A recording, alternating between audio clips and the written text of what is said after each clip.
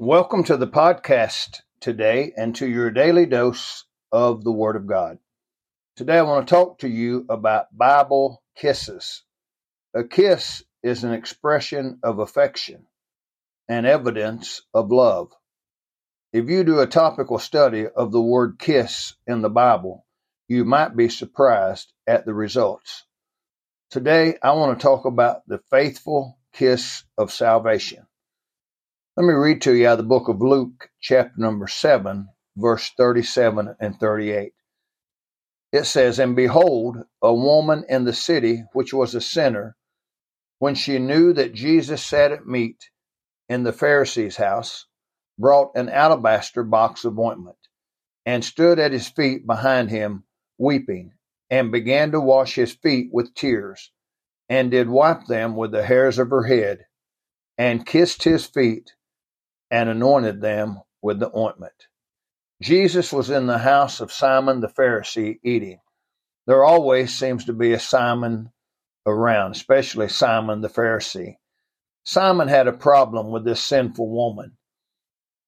In his mind, he thought, boy, if Jesus was a prophet, he would have known what kind of woman this was.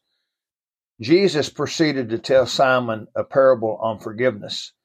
He had not honored Christ when he had come into his house, but this sinner woman had taken it upon herself to honor Jesus Christ.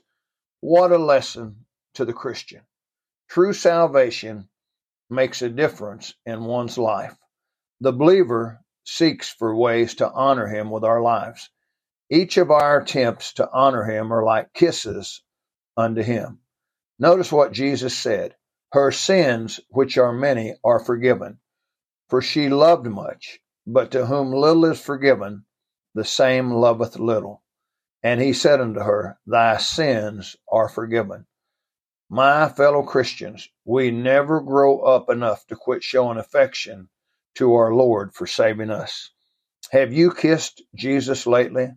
Has there been any evidence of your love and affection given to him? If not, I hope that you'll take time to show Jesus that you love him. May God bless you today.